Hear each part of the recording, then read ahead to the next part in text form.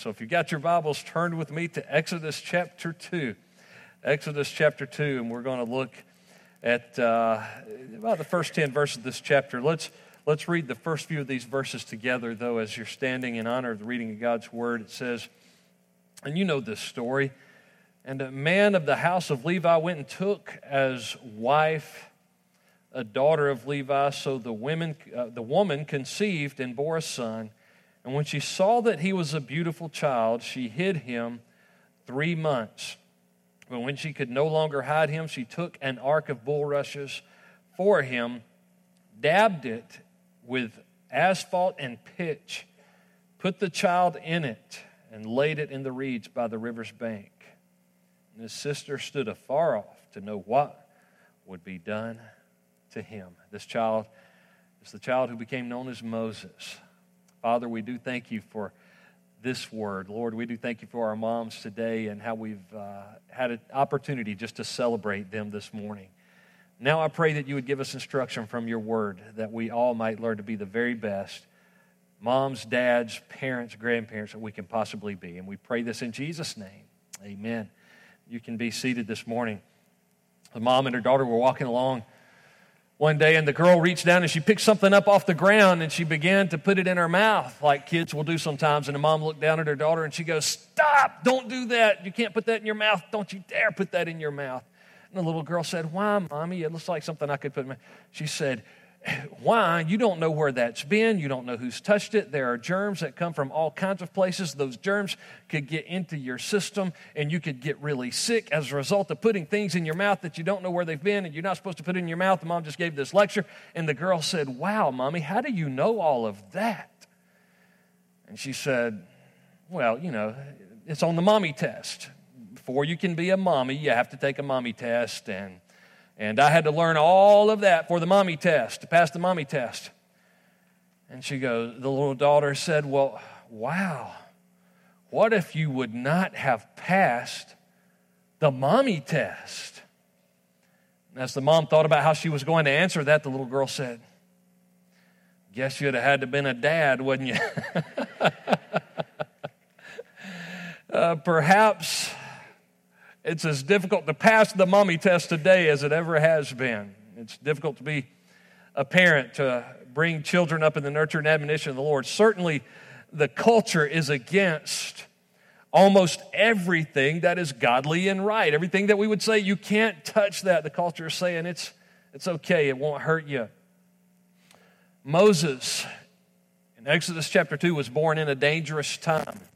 We see how dangerous these days were just by looking back and seeing that Pharaoh had commanded all the people, this is verse 22 of chapter 1, all the people saying, "Every son who is born to you, you shall cast into the river, and every daughter shall be saved alive." So these precious little boys were to be cast into the river, thrown to the gators, thrown into the Nile. Dangerous time. It was also a desperate time. If you go back to the beginning of Exodus chapter 1, verses 8 through 10, you see how desperate these times were. There arose a new king over Egypt who did not know Joseph. Remember Joseph? He had basically ascended to the position of prime minister in the land, and as a result, he had saved his family, who became the leaders of the Jewish nation. But this king didn't remember Joseph. And he said to his people, "Look, the people of the children of Israel are more and mightier than we. Come, let us deal shrewdly with them, lest they multiply. And it happen in the event of war that they also join our enemies and fight against us. And so go up out of the land." Desperate for leadership. Desperate because of persecution. Dangerous times and desperate times. And the leadership of that day, much like the leadership in our nation today, seems to have forgotten the godly heritage that the children of Israel had introduced them to. What happens early in the life of Moses, very early and very rapidly in the life of Moses, becomes a picture of what I believe moms can experience with their own children if they will apply some of these principles that we can embrace just in a few verses. What can a mom do, or dad, or grandparents for that matter? What can a mom do when you are bringing children into a world that is dangerous and desperate? Well, the first thing that we see Moses' mom not only does, but has to do is release your children into the security of God's hands. Release your children into the security of God's hands. In the first couple of verses we read here, we see that this beautiful child is born into the tribe of Levi. Yes, Moses was a PK, a priest kid. He was born into a preacher's family. Then we realize that even his mom at this time in life cannot isolate him from the evil influences of the world. Sometimes, moms, you may just want to hide that child and say, "World, leave my child alone." And to a degree, you can do that for a little while, but there comes a time where you have to release your children into the security of God's hands. We can't hold on to them forever. Verse 3 says, when she could no longer hide him, she took this ark of bulrushes for him, and she began to dab it with pitch, with asphalt. What was she doing here? She was doing all that she could to provide for and protect him in the environment which he would be placed. But at the same time, she couldn't hold on to him too tightly. Moms, let's be sure we understand this. She did all that she could do to protect and provide a safe environment, but at the same time, she could not hold on to him too tightly. It's almost two different extremes that we see people move toward in the world in which we live today, where maybe mom is trying to hold on too tightly and shelter too much, and if we hold on too tightly and shelter too much, it becomes stifling, and they rebel against that. Or on the other hand, we don't do enough to insulate their environment and to do what we can to provide what protection God would have us provide. Eventually, she released him into God's hands. It's interesting that her daughter, Moses' sister, had a role to kind of help out as an onlooker. It says in verse 4, his sister stood afar off to know what would be done to him. She kept an eye on the situation. So for older brothers and older sisters here this morning, I'll remind you that you are your brother's keeper. You are your sister's keeper. You're to help keep an eye on them for mom sometimes. I know that my brother and sister here this morning, they're saying that keep an eye on them does not mean pull all the seat cushions off the furniture when the parents leave and say, we're going to have WrestleMania and I'll make it fair by fighting on my knees. But still, older siblings have a responsibility to help the parents look out for younger siblings along the way. How do we begin to let them go? How do we release them into the security of God's hands? Robert Lewis points out that a parent's leadership style must change over the course of childhood. He kind of illustrates it he played football for University of Arkansas, and he uses kind of a football analogy. He says at a football game, you have the coach over there kind of barking plays, giving the orders, saying you've got to do this, you've got to run it this way. You know, there's my way or the highway basically is the mentality of most coaches. This is what you're going to do. I said do it. You're going to run it this way. But also at football games, you have cheerleaders over there. They don't really know everything that's going on, do they? They just kind of yell and go, fight, win, and that sort of thing. And what Robert Lewis says is somewhere along the way, from about 0 to age 13, from the time you're born to you're about a teenager, parents are coaching you up. They're directing, they're giving orders. They're saying it's my way or the highway, my way or trailways, whatever. Well, they're not going to put you on the bus yet, but they're kind of giving the coaching. But once they become teenagers, you're to begin to transition. That's hard for us to do as parents. I realize that. I've been in that season of transitioning. I can't say that I'm doing the greatest job of transitioning, but I'm doing my best. They begin to transition from coaches to cheerleaders. As a matter of fact, what Robert Lewis says is if you try to coach a kid up when he or she is on into their teen years, they'll begin to kind of roll their eyes because they're like, I'm becoming a young adult. And I know a lot of you are looking at each other like, yeah, we've seen the eye roll. But a parent is moving from the coaching. They're in the transitional phase. They're kind of becoming a cheerleader. in the life of these kids. That's releasing them. That's letting go. You can't do everything for them anymore. And then after they become young adults, next week we're going to have a graduate recognition. And I can't believe how many graduates. One of the wonderful things about these graduates, we've got so many graduates that have, Pastor Ben, stayed active all the way through their years here at church and in the youth group and everything. But then there comes services like this and the graduation ceremonies that will take place over the next week or so. Parents are having to transition again. They're moving from that cheerleader to that counselor that's kind of on the sideline. That person you kind of walk over to and say, hey, I kind of blew that. I need some advice. As I shared with parents and grandparents just a moment ago, that's a stage where you don't want to interfere, but you've got to be available, and it's tough to find that balance along the way from time to time. But you're moving into being a counselor, a consultant. You're letting go. You're definitely, whatever you do, Mom, you're not trying to run their life at that time. There have been young couples who have gotten divorced before because moms were trying to interfere in their young married life. That's where you just have to be available. You have to back off, and you have to let them go on their own, but know that you're available. You're that counselor. You're that confidant. You're that encourager saying, hey, you can do it. Stay with it. I'm here if you need me. And young people, they're usually hoping you'll let them know that you need them along the way. So listen to that advice. Even listen to the advice of grandparents, the grandparents of your children. I know what happens when you're in your 20s. We get our hands on a book. I remember being a new parent. We get our hands on books like Growing Kids God's Way and all that, and we find some spiritual truth and some insight, and we're like, man, I'm going to know how to do I'm going to know how to do parenting. And this is going to be great because I've read a book. Now, obviously, we need to read the book. We need to be in the Word of God. And we need to supplement that with all the continuing education on parenting and marriage that we can. But there's something that a book can't teach you that experience can't. But we'll read that book and we'll say, you know what? My parents didn't do that, so they must not have known what they were doing. Well, think about it for a second. Young parents, like myself, think about it for a moment. Either you turned out okay, and so obviously they knew a little bit about what they were doing, right? Or you didn't turn out so great. And who better to learn from than the one who has already learned from their mistakes and can say, well, I'll tell you what not to do because they'll become like you if you do it. And so learn from the advice of parents and grandparents along the way.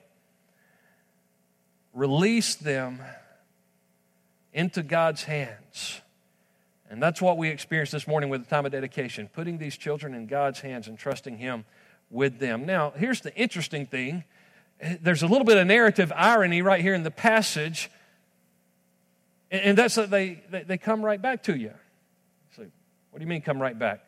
Well, here it happened really quick. I said this is kind of a microcosm of the big picture, but the daughter of Pharaoh came down to bathe. This is verse 5. And her maidens walked along the river.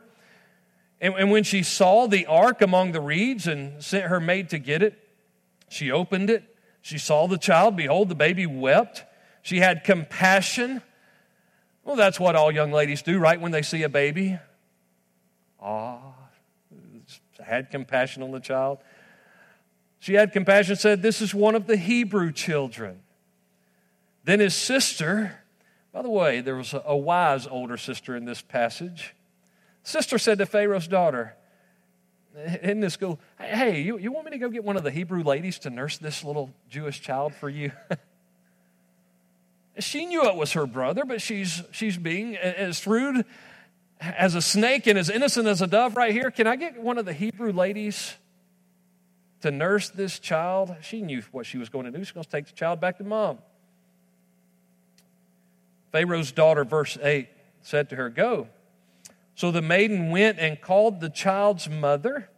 Then Pharaoh's daughter said to her, take this child away and nurse him for me, and I will give you your wages. And this is a wonderful thing. When we put our kids in God's hands, like I said, this is a little picture of the big picture. When we put our children in God's hands, He gives them back to us and asks us to be a steward. So we're to receive our children into the stewardship of a godly home.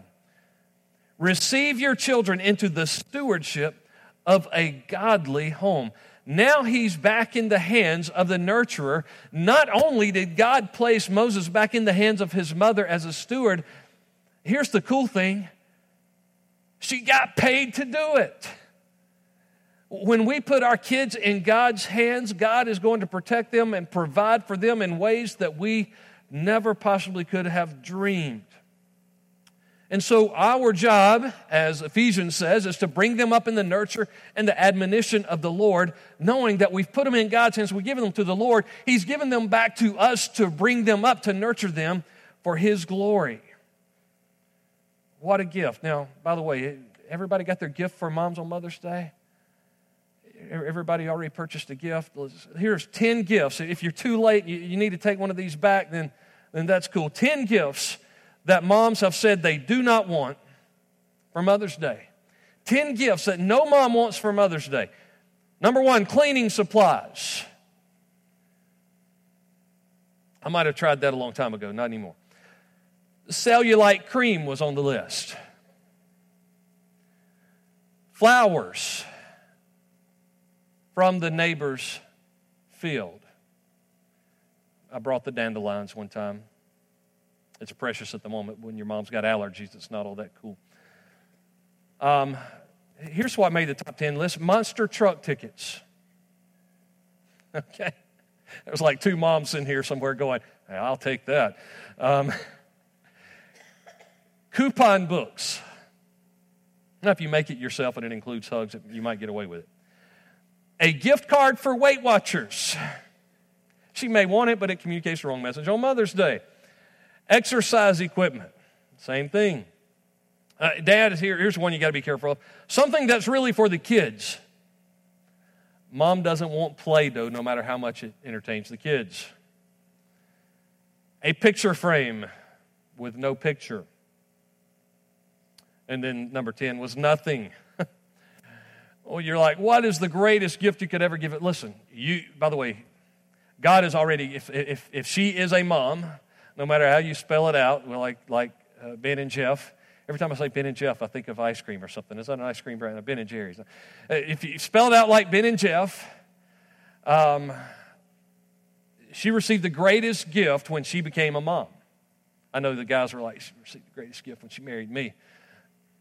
She received children are a heritage, are a gift from the Lord. The fruit of the womb is a reward. So she received a wonderful gift when she became a mom, and it's hard to beat that. Now, I'm not saying, well, don't go get flowers. So Pastor Robbie said, you already had your gift. So love on her, give her a gift, honor her, but you can't beat the gift of children in the life of that mom. What the kids then need is the gift from parents. If we're the stewards, if they are a gift, mom, if those children are a gift from God, you're to be a steward of that gift. What are the stewards to provide to the children? What do children need from moms and from parents? Well, they need a few things. They need a balance of love and discipline and instruction. 1 Corinthians 13, verse 13, now abide faith, hope, and love. The greatest of these is love. They need something that usually moms give better than anybody else, and that's a lot of love, but they need it to be balanced with discipline and instruction. If there's not a balance, the discipline and instruction in their life will lead to rebellion without love, but love without discipline and instruction will lead to permissiveness. Often, rebellion and permissiveness lead to the same types of behavior, and it's because there's not a balance of love with the discipline and instruction. They also need help in discovering their personalities and their bents, if you will. Proverbs 22:6, train up a child in the way he should go, and when he is old, he will not depart from it. The way he should go there has to do with his personality and his bent. Help them discover what God created them to do with their life. Where are they gifted? Where is God blessing them? What about academically? What are their academic strengths? What are their weaknesses? How can you train them to build on those strengths?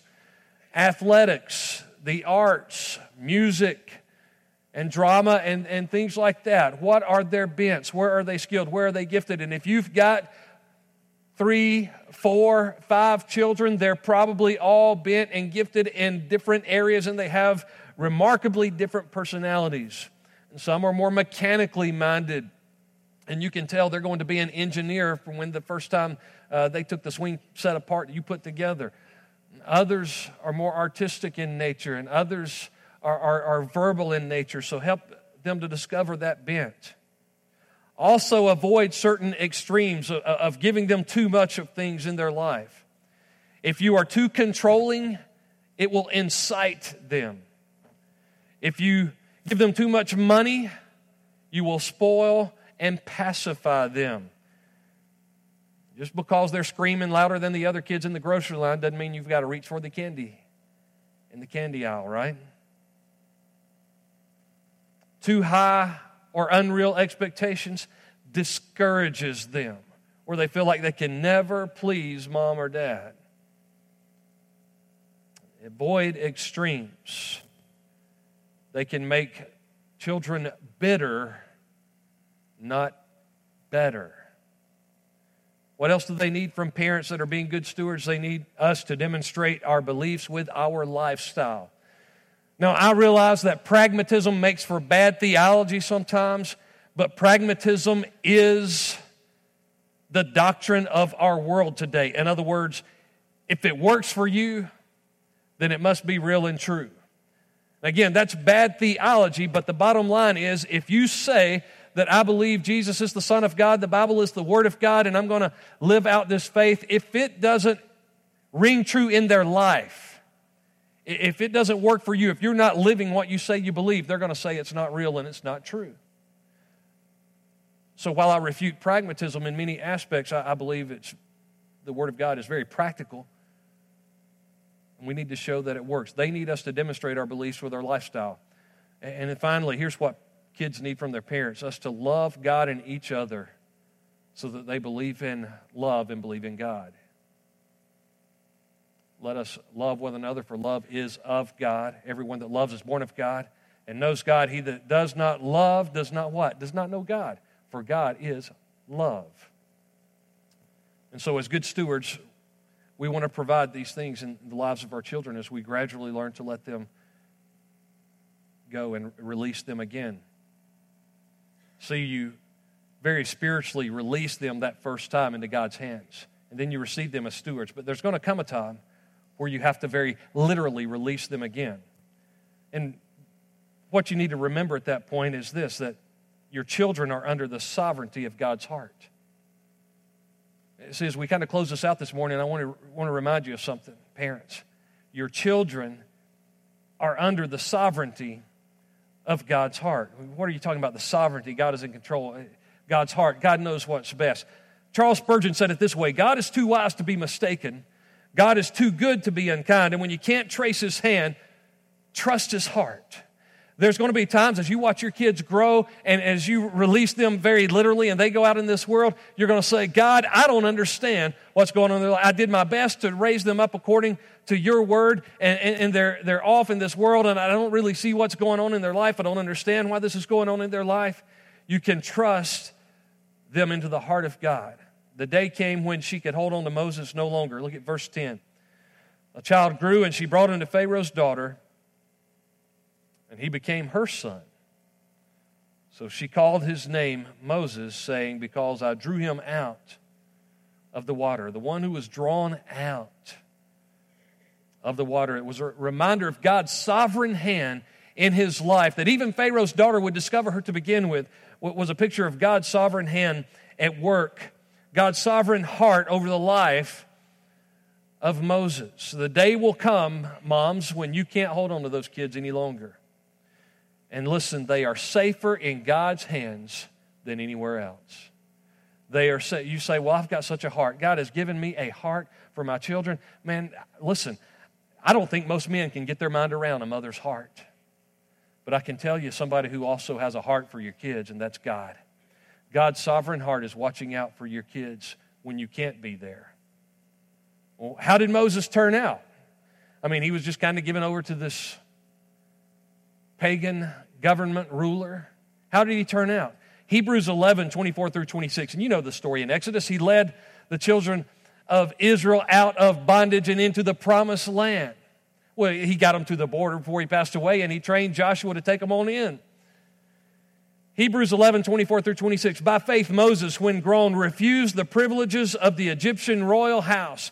He chose a hard life with God's people rather than an opportunistic soft life of sin with the oppressors. He valued suffering in the Messiah's camp far greater than Egyptian wealth because he was looking ahead, anticipating the payoff.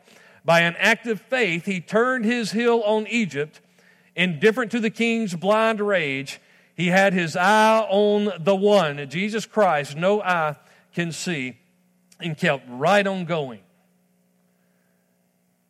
She couldn't keep him around in a physical sense anymore, but he would never get out from under the sovereign watch of an almighty God. Next week, as we begin to celebrate these seniors that are graduating, the temptation is to want to keep them close, keep them right here, keep an eye on them. Let's let a sovereign God do wonderful things with them for His glory. We're going to worry about them, no doubt about it. And we'll read every scripture passage that tells us not to worry. But listen, you've had practice, right? By the time you have to let them go, you worried. First time they strapped it on to play ball, you worried. The time somebody was picking on them at school, you worried when they got that teacher that you knew wasn't a fair teacher. You worry when they get the driver's license. Pastor Ben, I remember being a youth pastor, and I started thinking, man, she's 16, he's 16. They're driving to church. They go squealing out of the parking lot, and you're like, Lord, help them not to get killed on the way home tonight. We have plenty of practice, but we need to learn to put them in God's hands. God cares about them more than we ever could care and love them. It's going to happen. A girl was sitting behind her mom as her mom was sitting on the floor. She began to see a gray hair here. She plucked out a little gray hair. Mom thought it was funny, dealt with a little bit of pain there. And she saw another gray hair, and she pulled another gray hair out, and she said, Mom, where are these gray hairs coming from? And she said, well, I'll tell you where they come from. Every time you do something wrong, every time you make me worry, see, that's what happens when your daughter makes you worry, you get a gray hair. When your daughter does something that scares you, you get a gray hair. When your daughter has been misbehaving, you get another gray hair. And the daughter looked at her and said, oh, that's why Grandma's hairs are all gray. We're going to worry about them. What do we do in those moments? The Bible tells us to be anxious for nothing and everything with prayer and supplication with thanksgiving. God, thank you for these kids. Make your requests known to Him. Pray for them. Put them in God's hands. Go through this process again. Release them. Release them into God's hands once again. Receive them as stewards, at whatever level you still have in their life. Just be a good steward of that influence. And then remember that they're under the sovereign care of a God whose heart breaks for them more than ours ever could, so much that He sent His Son to die for them on Calvary's cross. Would you bow your heads with me this morning?